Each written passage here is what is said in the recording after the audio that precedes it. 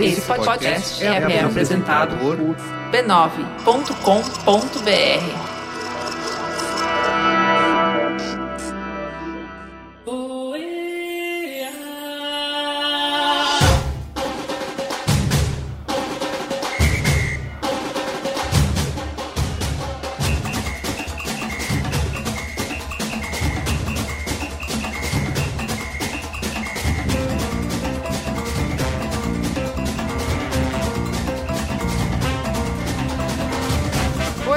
Eu sou o Carlos Merigo, estou aqui hoje com Soraya Alves. Olá, pessoas, prazer estar de volta. Luiz e Gino. Jovem. Alexandre Marão. Olá, turma. E Cristiano Dias. Boa noite, internet, boa noite, Rússia. Muito bem, estamos aqui reunidos no OEA, que é o nosso podcast diário sobre a Copa do Mundo da Rússia 2018, onde a gente comenta aqui os destaques, dá palpites e fala dos memes do dia, certo? Esse foi o 12º dia de Copa do Mundo, quase na metade, já foram mais da metade dos jogos, e começamos aí, foi o primeiro dia de terceira rodada dos grupos, onde começam a ter os dois jogos ao mesmo tempo, né? Agora não tem mais o nosso querido jogo do café da manhã, que é às 9, infelizmente, mas a gente tem dois jogos às 11 da manhã e 2 jogos às 3 da tarde. E hoje... Internacionalmente conhecido como o primeiro dia do resto das nossas vidas. Já começou aquele sentimento mó triste de estou perdendo os jogos, não estou assistindo tudo, a Copa tá acabando, o que eu vou fazer depois? Eu também acho, tô com esse sentimento aí. Tivemos definição do grupo A, né, com Uruguai e Rússia jogando. O Uruguai ganhou de 3-0 e Arábia Saudita e Egito. A Arábia Saudita conseguiu aí sua vitória, o Salazinho fez o gol. Certo? Vamos ouvir aí, antes da gente comentar, o áudio do nosso amigo Marco Melo, que sempre faz aquele resumo maroto, né? Os do EA. Depois de uma manhã triste, sem jogo às 9 da manhã, chegamos às 11 da manhã com o jogo, 2 jogos na verdade, Egito e Arábia, que ninguém assistiu na tela principal. Quem assistiu no Picture in Picture, ali naquele stream maroto do lado, sem prestar muita atenção, porque é um jogo que já não valia mais pica nenhuma e não parece ter sido dos melhores jogos. 2 pênaltis, um convertido e um pego pelo goleiro egípcio recordista, como jogador mais velho, jogar uma Copa. Mais um jogo bunda e ninguém estava prestando atenção. O jogo era Uruguai e Rússia. Uruguai, aquele time encardido, que, como já disse Luiz e Gino, quando joga com seleções maiores cresce, mas quando joga com seleções piores ele desce ao nível dessa seleção e joga um pouquinho a mais.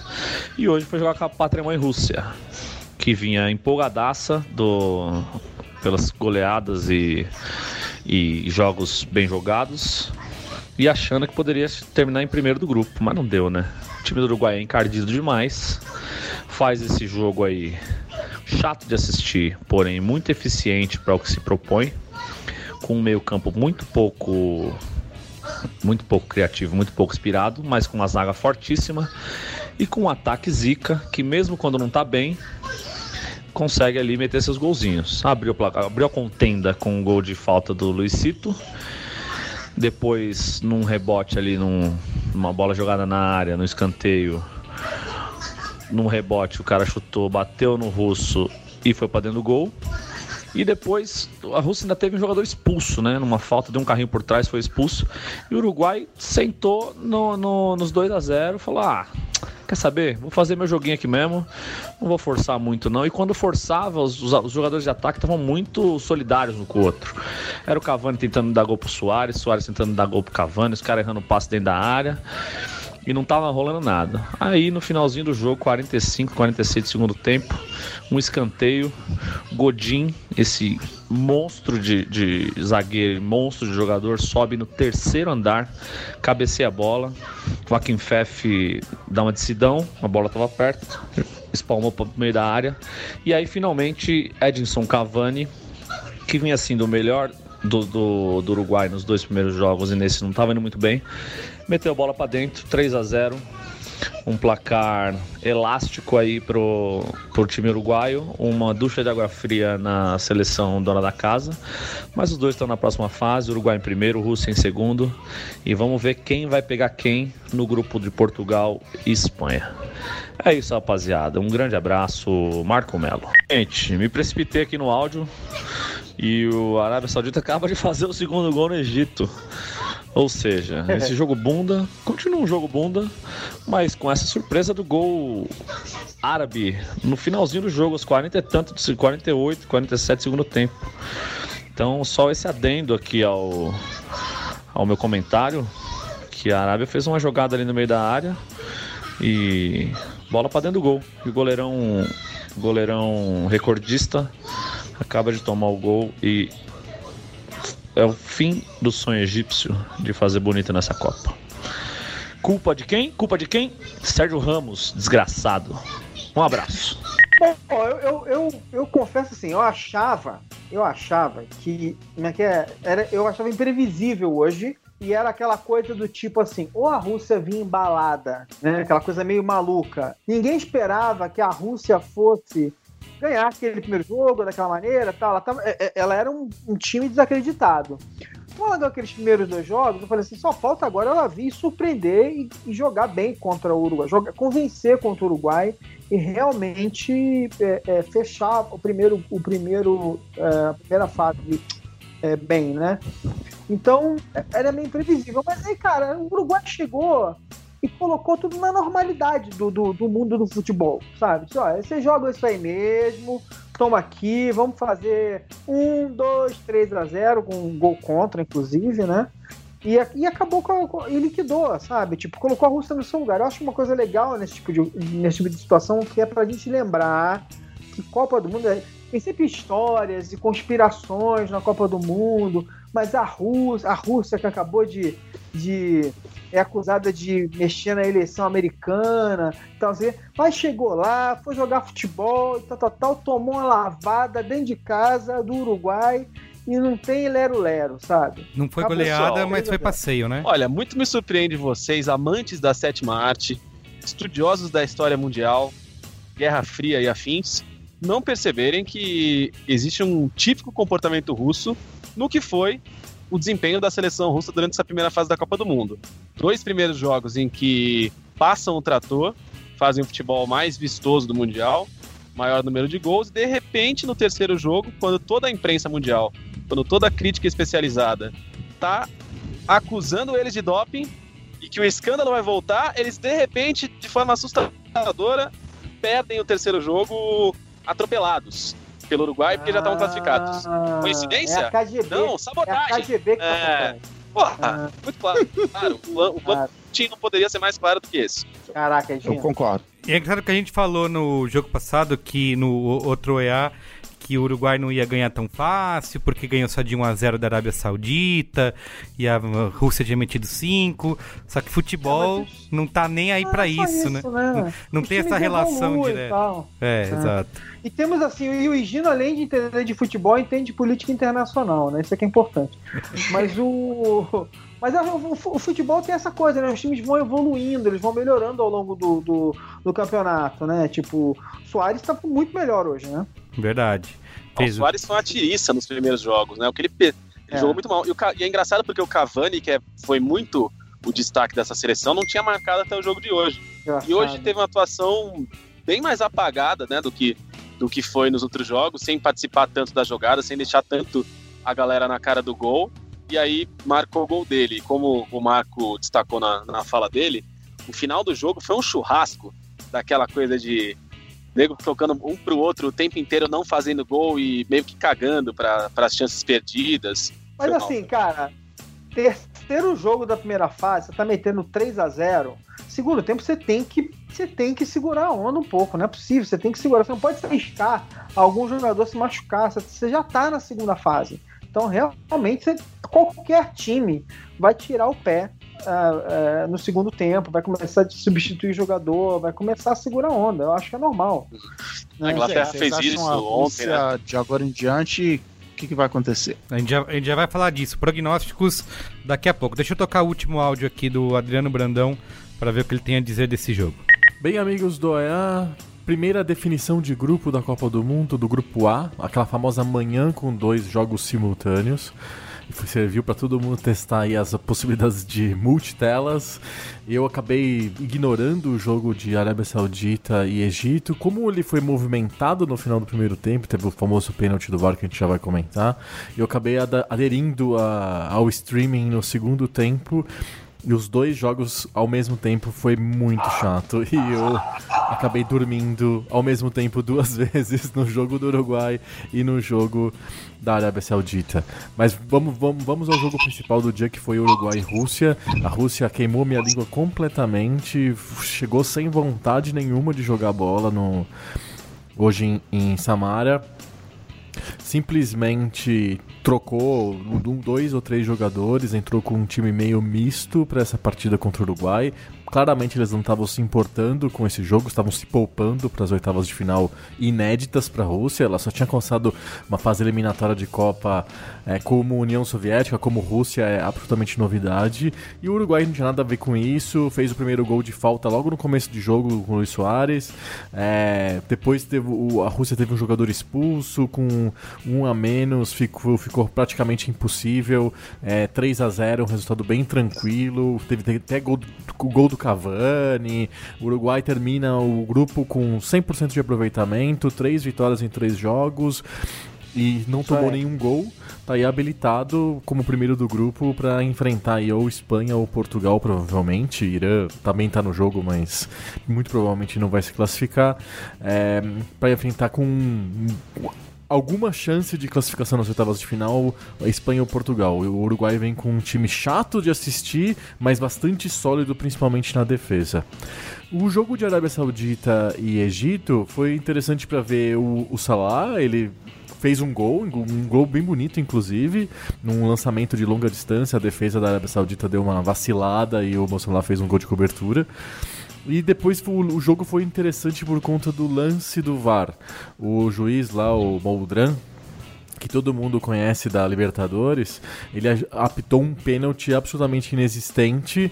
O VAR pediu para ele revisar, ele foi até a lateral do campo, olhou o pênalti, ficou dando berros lá pro operador do VAR a recuar, avançar a fita, como se tivesse um cara lá operando lá um videocassete, indo, vai e volta.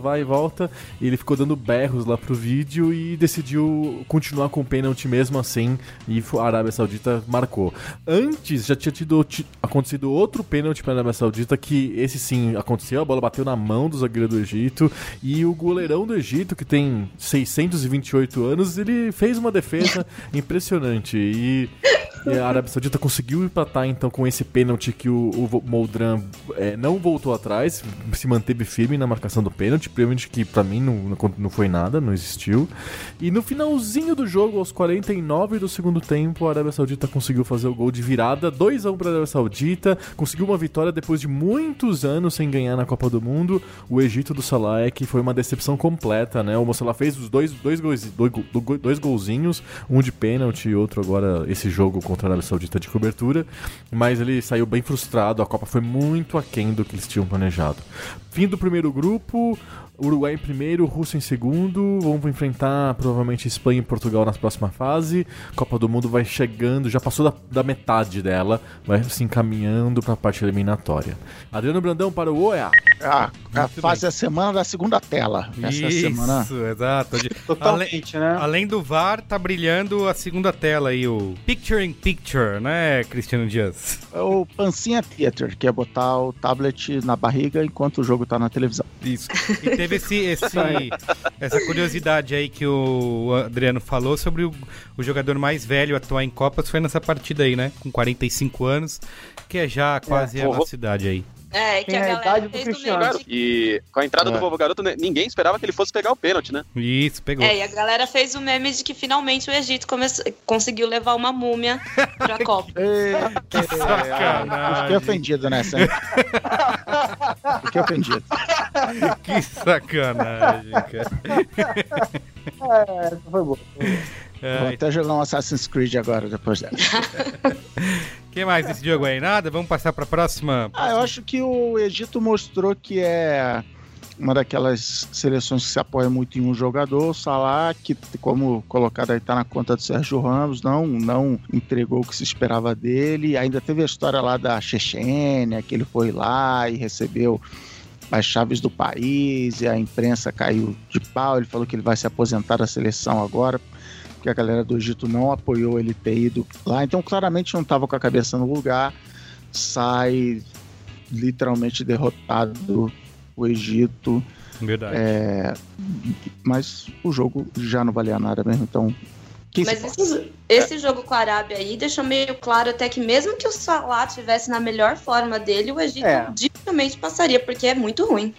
Isso. Não, assim, olha só, o Egito é um time muito fraco e, assim, foi dominado pela Arábia Saudita, gente. Não teve muito papo, assim. Esse é um time de um jogador só, mas é um time muito ruim mesmo. A Arábia Saudita, chutou 22 vezes a gol. Tipo assim. Caramba. Sabe? Gente, é a Arábia Saudita, né? Isso, perdeu de 5-0 pra Rússia, né? É isso que eu ia falar. E é a Arábia Saudita, sabe? 61% de posse de bola. Fala sério. A Arábia Saudita é a típica seleção que no álbum de figurinhas dos anos 90 vinha com figurinha dupla, 2 jogadores. Então não dá pra confiar mesmo. Teve uma parada, só pra terminar, essa parada que o Chris contou sobre esse encontro do Salah e a pressão que o pessoal do Egito colocou pra cima dele, além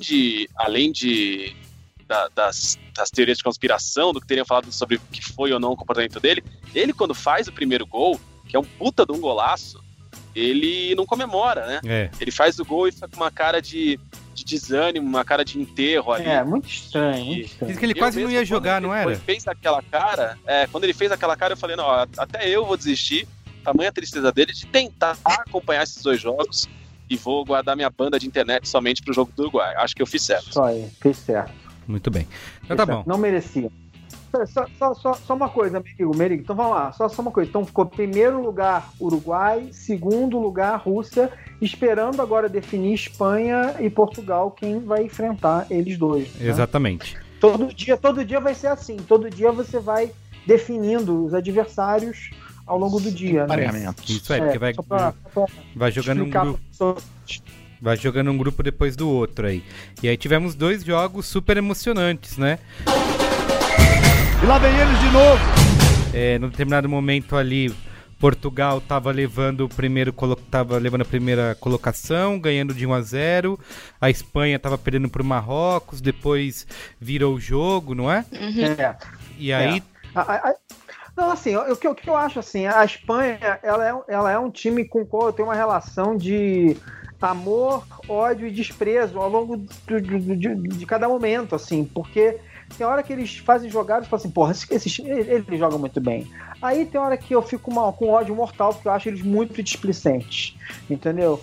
E isso me deixa... E eu acho eles displicentes, acho eles arrogantes e tal. Mas eu tenho que reconhecer, por exemplo, a Espanha já é o quê? Já é o segundo jogo que a Espanha começa atrás, né? A Espanha, com uma frieza que me assombra, ela persegue o resultado. Parece que eles não se preocupam com o fato de que o relógio está correndo. Eles vão perseguindo o resultado.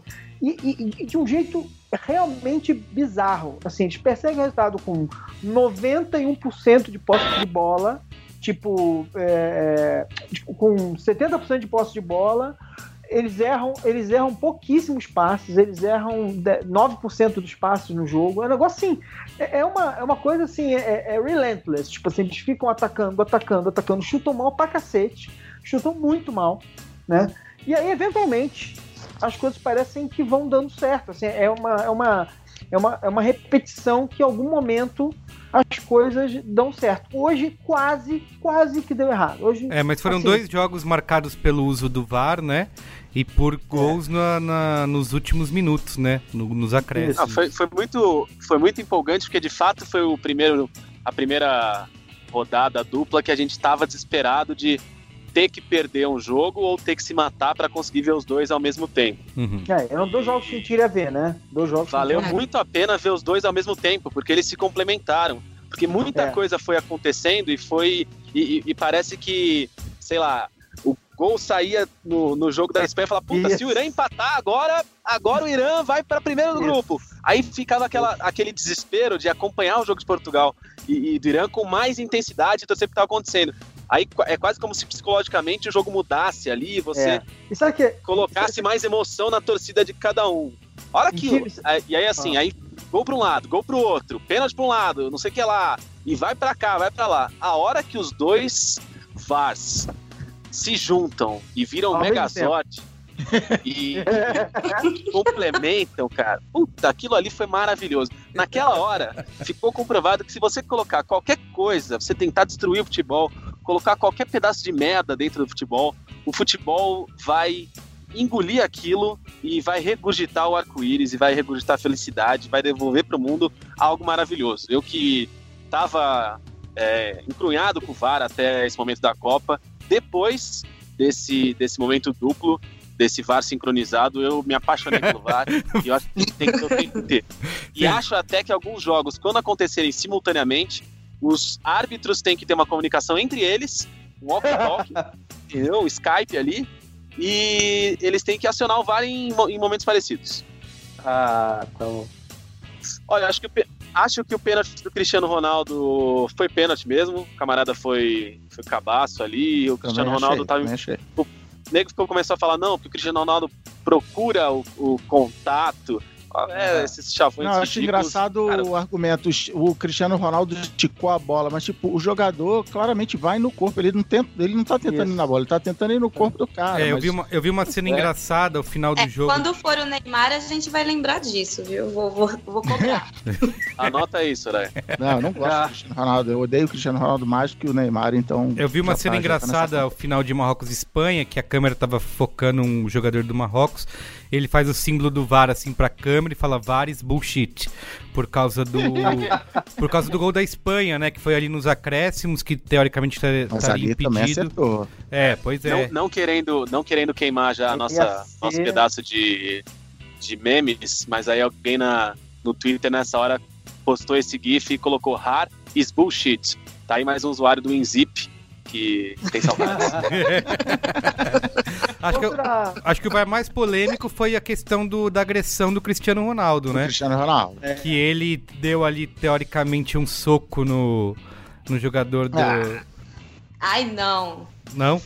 Foi soco ou não foi soco? Zero polêmica. Eu achei que foi justíssimo. A hora que apareceu que estavam buscando ali um cartão vermelho, seu cartão vermelho, sei não é possível que vão... Eu achei que iam estragar a Copa, enjaulando a besta, e que iam estragar um momento de luz do VAR. E aí não foi bem ali. Por quê? Por que estavam cogitando cartão vermelho? Não foi pra tudo isso, gente. Ô louco, o Campeonato Brasileiro é muito pior. Mas agressão não é vermelho e pronto? Mas não foi agressão. Foi uma disputa de bola que sobra um braço ali. Ele bota o braço na frente e o cara se joga, ai meu Deus, encostaram em mim, aquela coisa que eu já tô de saco eu acho que, pra mim, do jeito que demorou, acho que foi o VAR mais demorado até agora. Eu acho que o Infantino lá, o presidente da FIFA, na hora, ligou o Zap e falou, galera, não vai expulsar a besta da Copa do Mundo, né? Aí o juiz falou, tá bom, vou dar só um amarelinho aqui pra não ficar tão na cara. Você pulou um lance aí. Acho que o pênalti do final, o pênalti pro Irã demorou mais do que esse. Eles ficaram ali um tempão também. Não vai, não vem. Não, mas peraí, vocês estão pulando o lance talvez mais importante, historicamente falando, dessa partida, que foi a redenção do Coquinha, foi o Cristiano Ronaldo perdendo o pênalti. Verdade. A besta perdeu. Ou seja, podia Mas você sabe que antes dele bater o pênalti, rolou aquele gráfico com as bolinhas vermelhas, as bolinhas verdes, onde ele bate e tal, né? E, cara, ele tem, no olhômetro, na conta de orelha, ele não tem uma média de conversão de pênalti maior do que as outras bolinhas que eu vi. E aí ele, enfim, segundo o nosso amigo comentarista, amigo do Coquinha, imortalizado pelo nome de Amigo do Coquinha, ele não teve o preparo emocional para bater aquele pênalti e perdeu. Outra curiosidade... Realmente psicológico comanda o corpo, né? E aí é complicado. Outra coisa que eu achei muito legal, quer dizer, que na verdade foi sorte, mas nesse jogo, na verdade foi confuso, mas foi interessante, foi que que tinha 2 times com a camisa vermelha e 2 times com a camisa branca. Cara, foi horrível isso, cara. Foi horrível isso, cara. Eu olhava pro tablet e falava assim, ué, mas esse replay não foi lá, onde foi? E, cara, era muito confuso. Nossa, total. Eu Isso vivi um acontece momento que eu fiquei olhando se eu tava passando as informações certas, se era o gol certo, o pênalti certo no grupo. Eu tava avisando as pessoas que estavam trabalhando os resultados, eu tava meio preocupada de passar a informação errada. Ô, Soraya, você fez a tela dupla aí também? Eu vi pelo Globo Esporte e pela Globo mesmo. Porque nós ainda é jornalista, né? Nós não tem TV paga. Pra mim teve um momento que foi terrível, porque eu coloquei no monitor esquerdo o jogo da Espanha e no direito de Portugal. Só que as caixas de som estavam atrás do monitor esquerdo. Então o som vinha de um lado, mas era o jogo do outro. Então o meu cérebro dizia uma coisa e meu coração era outra. Eu diria Cristina Aguilera na letra de Genie in a Bottle. Nossa! Um outro lance marcante desse jogo que a gente não comentou foi o primeiro gol de Portugal. Muita gente tava com medo que, pelo jeito como o jogo tava se desenhando, a galera tava com medo que fosse o primeiro 0-0 da Copa. E aí o Quaresma, o eterno o ex-futuro melhor jogador de todos os tempos, comprovou seu maior talento, quer dizer, seu segundo maior talento, que é fazer gols de trivela. É provavelmente o cara que mais fez gols de trivela na história. O chute de trivela, você procura Quaresma trivela no YouTube, cara, você vai ficar 5 horas vendo o gol de trivela dele. Todos os outros não devem dar 5 minutos. Então, golaço dele. Rendeu uma foto maravilhosa. E foi substituído depois ainda, né? E foi o primeiro gol dele desde o carnaval, né? Pois é. Ele tava 40 dias sem fazer gol. O primeiro gol de Portugal, que não é de Cristiano Ronaldo, o juiz até ficou confuso e quase anulou o gol. Mas escuta, é o seguinte, esse pênalti perdido pelo Cristiano, na minha visão, custou muito caro pra Portugal, porque eles estavam caminhando pra pegar a Rússia nas oitavas de final, e que pra mim, pelo que a Rússia demonstrou hoje contra o Uruguai, seria uma baba pra Portugal, se bem que dizer isso pra Portugal é sempre arriscado.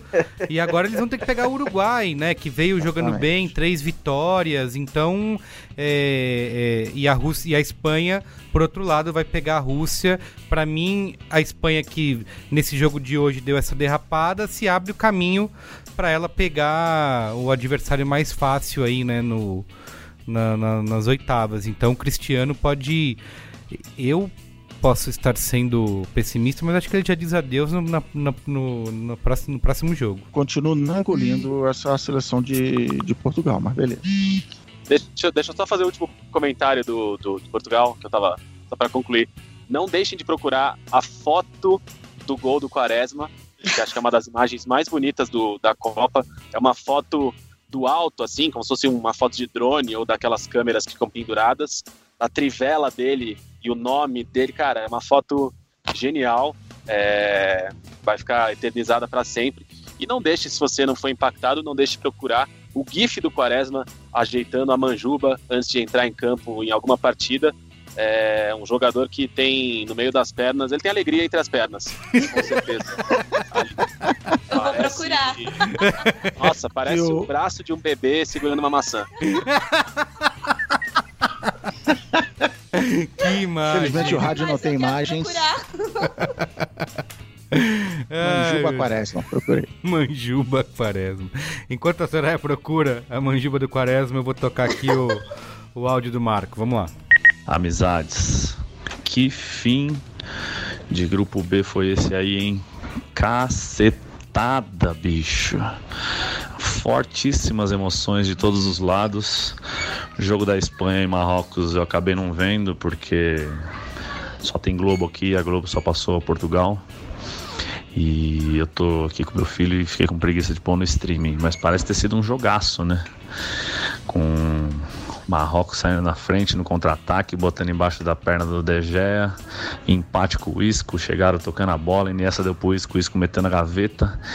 A virada de Marrocos com o zagueirão, não sei se é zagueiro, mas o moicano marroquino subindo no 8º andar para cabecear a bola. E o golaço do Aspas, que felizmente o VAR corrigiu a besteira que o juiz ia dando e o bandeirinha ia dando, e gol da Espanha, uma letra maravilhosa. E esse gol do Aspas mudou tudo, né? Mudou porque foi na mesma hora do gol do VAR do jogo de Portugal. E a Espanha acaba em primeiro do grupo. E o jogo de Portugal, o treinador português tentou fazer mudanças ali, tirou o péssimo Guedes e colocou o horroroso André Silva, e tirou o Bernardo Silva e colocou o Quaresma, que acabou resolvendo o jogo, né? Quaresma, que é conhecido por firulas e trivelas, a trivela dele acabou salvando Portugal numa jornada lastimante de Cristiano Ronaldo, para desespero de Nicolas Silva e alegria de Coquinha. Teve até um pênalti ali depois que o VAR chamou o juiz e o juiz confirmou um pênalti confirmou não tinha dado, e depois deu por causa do VAR o pênalti no Cristiano Ronaldo, que bateu em uma puta defesa do goleiro iraniano. Mas esse time de Portugal dominou o jogo, mas os contra-ataques iranianos estavam perigosos, faltando a qualidade, né? Jogadores muito fracos, muito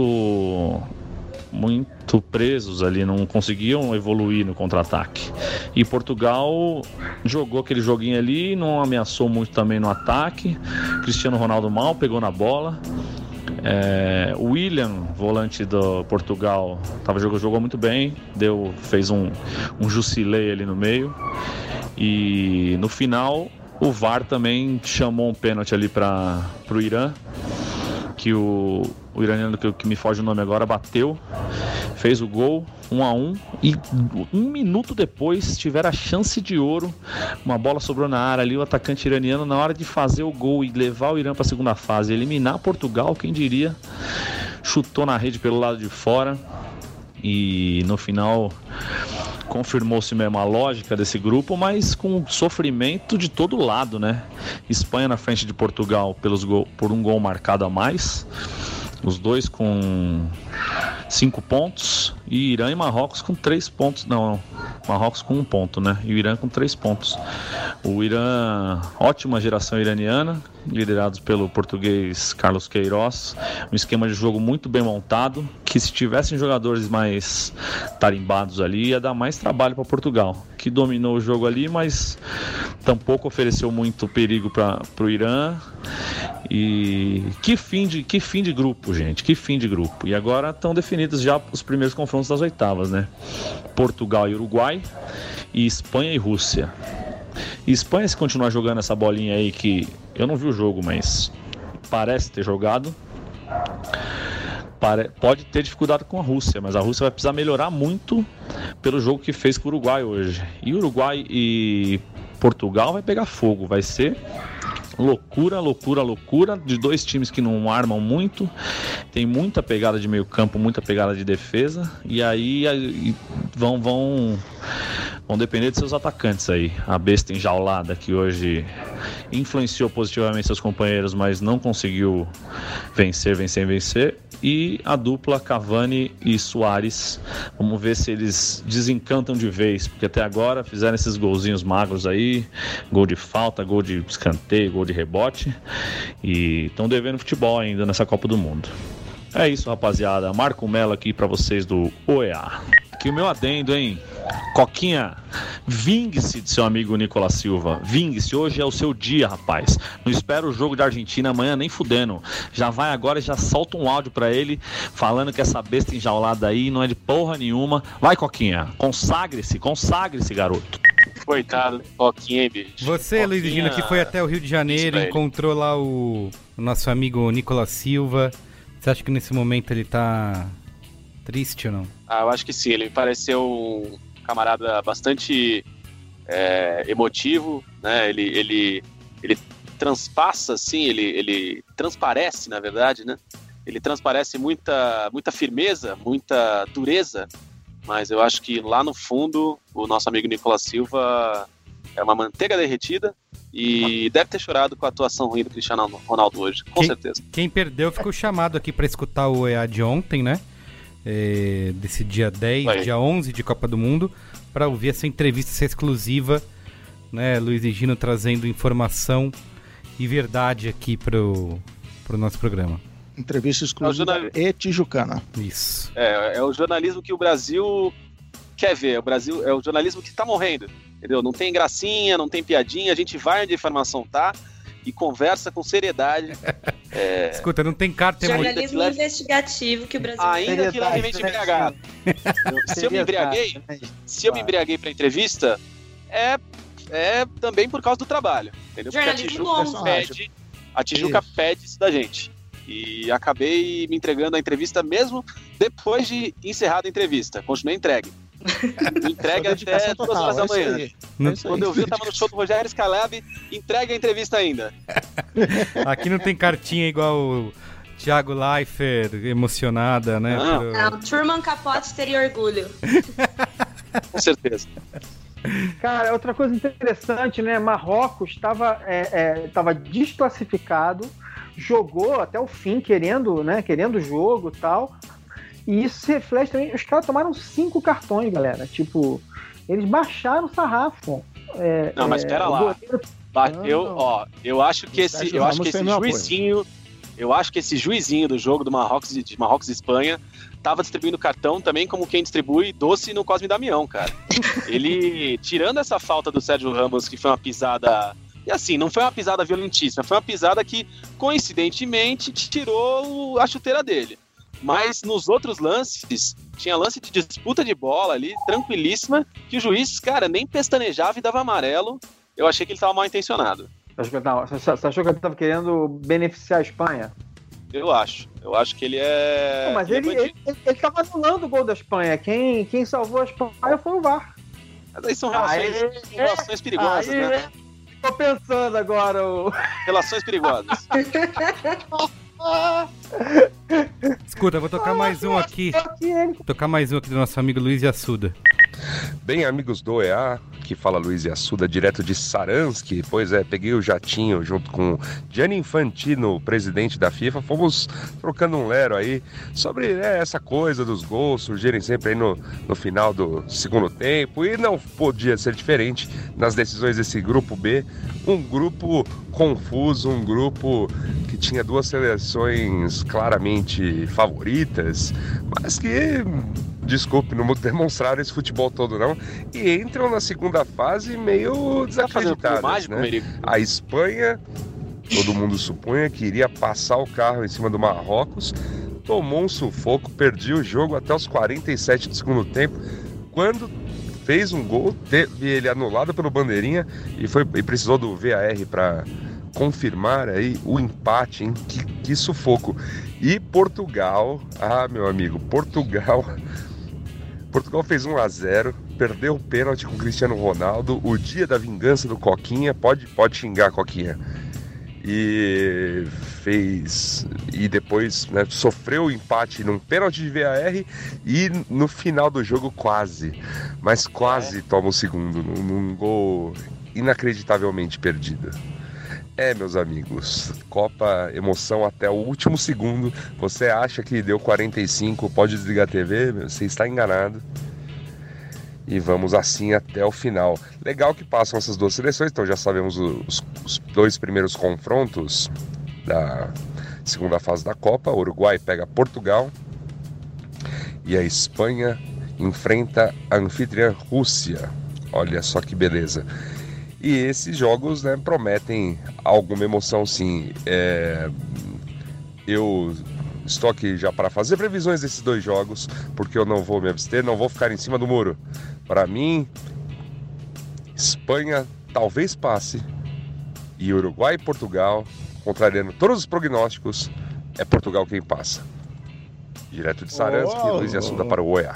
Tá ousado aí, hein, Luiz Assuda? Ousado. Peraí, só pra terminar, um destaque pra torcida do Irã. Vibrou demais durante o jogo, acreditou até o final, e tanto torcida quanto os jogadores chorando a chance perdida, né, o sonho destruído no final, foi bastante comovente. Eu acho que de todos os choros e todas as lamentações que aconteceram até agora, os iranianos deram uma aula de choro. Então, Neymar, abre o olho. É porque eles viram uma esperança ali no fim do jogo, né? Eles sonharam, então doeu mais. Quase chegaram lá. Não, e teve um lance ali no final que quase botou tudo a perder para Portugal, né? Porque o Irã, logo depois de fazer o gol, teve outra chance, né? A bola foi na rede pelo lado de fora e... Eles estavam afobados, eu estaria mais que afobado, estaria todo cagado numa situação como essa, mas eles estavam chutando de qualquer jeito, meio, enfim, normal, pressão, e como destacado a Copa dos Descontos, né? O 1.000º gol dessa Copa feito depois dos 45.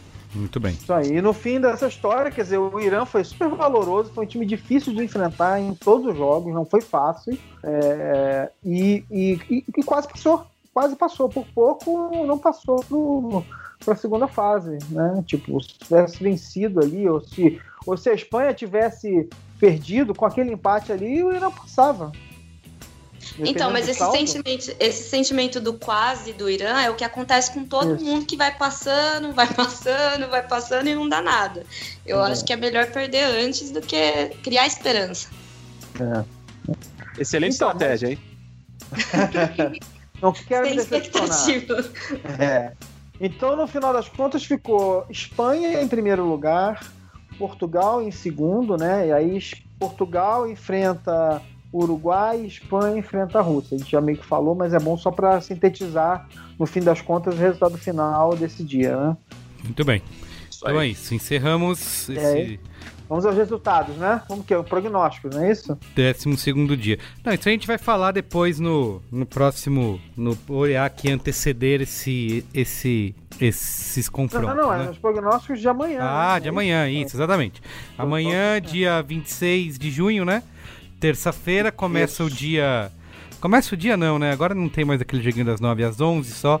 Tem ao mesmo tempo Austrália e Peru e Dinamarca e França. O que acontece aí? Gente. A Austrália atropela o Peru. Sério? Não vai ter um golzinho do seu amigo Cueva, não? Eu acho que o Peru foi... Acho que o Peru, sinceramente, né? Não fez nada. Foi pra casa do caralho? Foi pro saco. Foi pra casa do caralho. O Peru foi pro saco. Ai, meu Deus, quinta série. Achei que a gente ia passar em cola, mas não dá, né? Porque assim, a Austrália tem chance de classificação ainda, né? O Peru já tá fora, mas acho que o Peru é sparing de todo mundo, vai apanhar de todo mundo, isso coitado. Aí tá bom. Mas se a Austrália ganha esse jogo aí contra o Peru, que não é nada difícil, precisa torcer por um quê? Por uma vitória da França, né? Se a França ganha da Dinamarca a França tem que ganhar da Dinamarca, porque a França já passou, né? A França tá em primeiro lugar no grupo. Primeiro lugar não, porque se ela perder, ela pode ficar em segundo, né? Se ela perder... Não, mas eu falo assim, a França já tem 6 pontos. Então se ela ganha da Dinamarca, é o tira-teima, tira a Dinamarca da jogada de vez ali, aí a Dinamarca vai disputar a vaga com uma Austrália vencendo vencendo porque assim, são resultados que são bem possíveis, né? A França ganhar da Dinamarca e a Austrália ganhar do Peru também pode rolar. E a França, bem, a França vem cumprindo ali com a sua tabela. É que eu acho que a seleção francesa, né? Ela é aquela seleção estranha também sempre, né? Quer dizer, você nunca sabe direito o que esperar desses caras, eles são irregulares, aí eles jogam... É um time veloz, é um time que joga pra frente, mas também é um outro time que parece que não tem objetividade. Eu não sei, mas eu acho que a França ganha o jogo, eu acho que a França vai ganhar o jogo. O time tá embalando, é um time... É a promissora geração francesa, a nova geração francesa. Eu acho que a França vai vencer o jogo. A França tá mostrando, sei lá, consistência, não sei se é uma palavra ousada, mas assim, tá botando as garrinhas de fora. Então acho que tem chance. E eu acho que a Austrália vence ali no 1-0 ali, sabe? Aquele jeito da Austrália bem esforçado, sabe? Tipo, eu vou ficar muito feliz. Vai ser inédito, né? A Austrália nunca passou, sei lá, agora o Datoea precisa verificar essa informação. Tá bom, alguém mais tem opiniões aí sobre esses dois jogos? Não, acho que é isso mesmo, a França ganha e a Austrália ganha, não tem muito... Não, mas eu quero saber se a Austrália ganha o suficiente pra passar pra se classificar. Eu acho que não. Vai ser França e Dinamarca mesmo. Tá. Você acha que não faz saldo, é isso? Não, a França tá com 6 pontos, a Dinamarca tá com 4, a Austrália tá com 1. Eu não acho que a Austrália teria que ganhar de 2 gols de diferença aí pra conseguir... Tá. Vai ser 1-0 magrinho. Isso. Por aí. Ou o Peru até nem perde, porque talvez vai fazer aquele último jogo que já sabe que tá indo embora, mas quer pelo menos ir embora com um pouquinho de orgulho e joga tudo que não jogou até agora. Nunca dá pra saber. A gente achava, pelo menos eu achava que a Arábia hoje não ia fazer nada e foi lá e ganhou do Egito, então... Muito bem, então vamos encerrar aí os 2 últimos jogos do dia e aí é o tira-teima. Será que a Argentina vai entrar pra essa Copa finalmente ou não? Argentina e Nigéria e depois Islândia e Croácia, né? Gelândia e Croácia. Eu quero ver mais uma vez a Argentina ser trucidada por um time africano. Eu quero. Olha, eu adoro o Messi. Chaves, cara. Eu adoro o Messi, mas eu quero que o Messi se dane amanhã. Dane-se. Isso aí. Isso aí. Tchau, Messi. Você viu que o jogador da Nigéria falou que seja o último jogo do Messi em Copa do Mundo.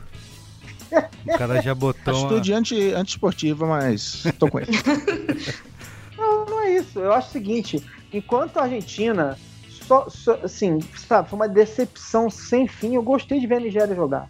E eu quero assim, se a Nigéria jogar com aquela alegria dos outros jogos, eu prefiro a alegria da Nigéria, aquele drama, aquela carga pesada da Argentina, sabe? Agora, que o Messi faça por merecer, sabe? Amanhã, se o Messi vier jogando pra caralho, eu me dobro, sabe, ao talento. Mas eu, sinceramente, aquele joguinho ramião da Argentina, sabe? O que a Argentina precisa fazer é ganhar da Nigéria, pode ser pelo placar mínimo de 1-0, e torcer pra Islândia não ganhar da Croácia, o que também não é nada complicado, né? Porque a Croácia é melhor time que a Islândia, só que a Croácia vem com menos 6 titulares aí, segundo trouxe informação do nosso correspondente Luiz Higino, certo? Não, e o rumor de que a Argentina, os jogadores estão se escalando... Verdade, tá rolando aquele cheirando lá. Os jogadores estão se escalando. E que eles não vão seguir as instruções do técnico e vão se... Lascou, né, cara? Vai ser lindo, vai ser lindo.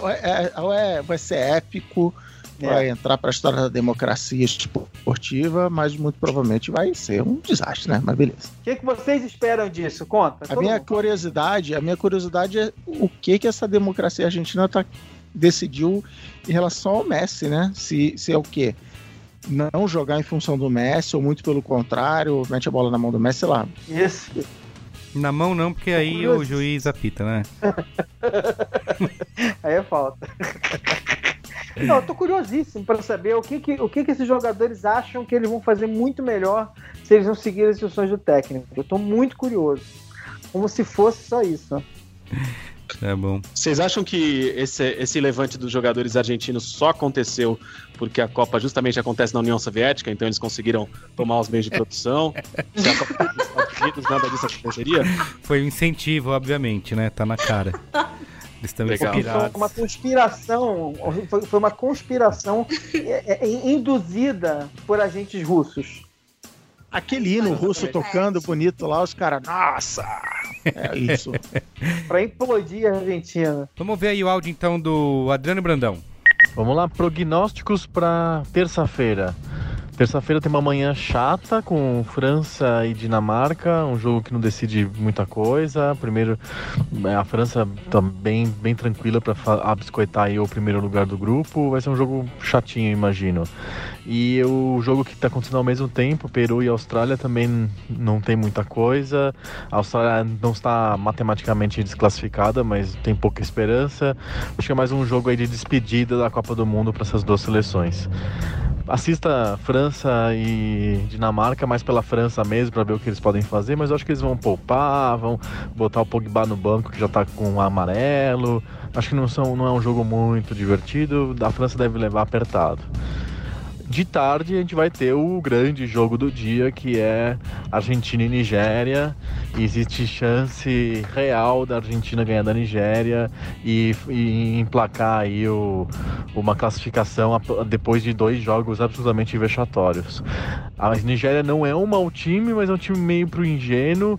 Vai ver, a gente tá muito curioso para ver o que a Argentina fez com relação à bagunça do time, se eles querem ficar com o técnico, sem o técnico, se eles vão fazer uma gestão autônoma dos próprios jogadores, eles entre si, sem o técnico mandando como ele estava fazendo antes. Acho bem provável que seja isso, uma espécie de revolução branca dentro do time da Argentina. Vamos ver se isso faz sentido no campus, né? Se gera resultado.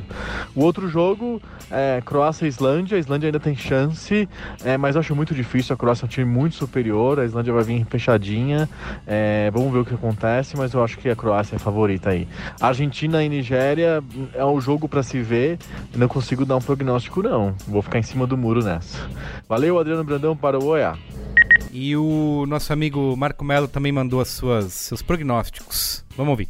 Jogos de amanhã, eu acho que o Peru sai da nhaca e ganha dos outros 11 volantes da Austrália, com Paulo Guerreiro desencantando, Cueva fazendo bom jogo e sendo vendido por milhões, mas não vai adiantar de nada para nenhum dos dois, está tudo eliminado. E Dinamarca e França, creio que dá lógico, creio que dá França, com Mbappé ousado e com um gol do central Griezmann, que ainda não desencantou na Copa. Já no outro grupo vai ser foda. Eu acho que a Croácia, sem 6 titulares, empata com a Islândia. E Nigéria e Argentina vai ser treta, hein? Mas eu acho que a Nigéria vai se aproveitar da zaga horrorosa da Argentina e vai aprontar para cima dos argentinos e vai passar de fase a Nigéria e a Croácia. Não vai dar para os argentinos, vai ser 2-1 para Nigéria. É isso, forte abraço. Olha a bola tocada, virou passeio! Pra gente encerrar, o que a gente pode falar que teve de mais memético aí, digamos? Teve muita piadinha com o VAR, né? Acho que o mastruço do Quaresma pintou de uma forma... Estão deixando a gente sonhar, né? Sim.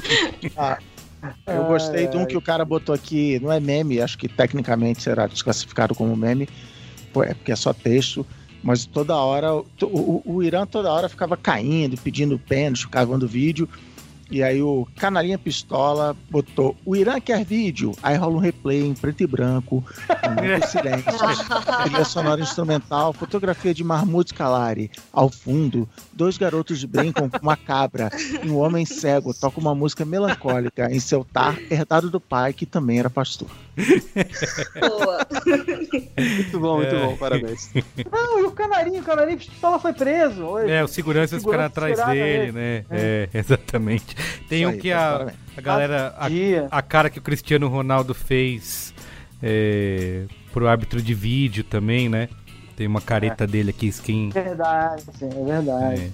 Tem a preocupação com a seleção do Uruguai, né? Porque ganharam da Rússia, então não se faz isso lá por 3-0 ainda.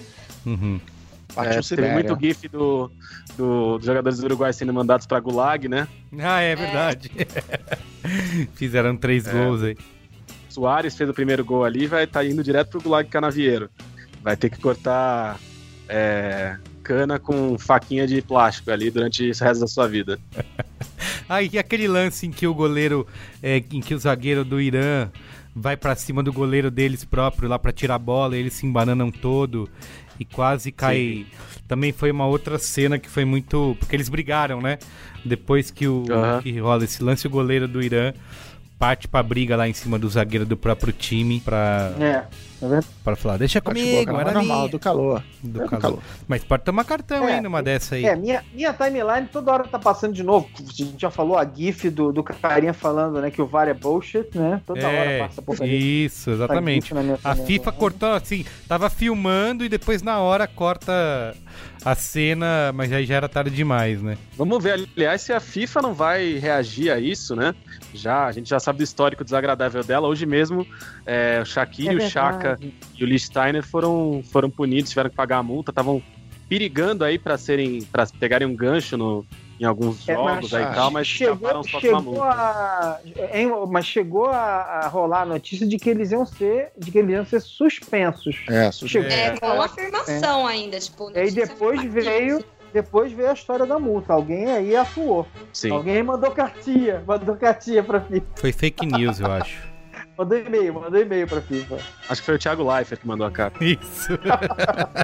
Aí a FIFA se comoveu. Falou, não, foi a pomba da paz. E aí, tiraram. Muito bem. Então é isso, gente. Certo? Boa. Amanhã mais 4 jogos. Muito bem. Isso aí.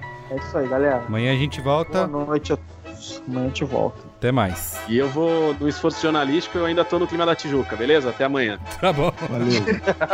Valeu. Amanhã, meu esforço jornalístico vai ser trazer um Fala Povo com as opiniões, palpites pro jogo do Brasil na quarta. Boa. Aí. Ótimo.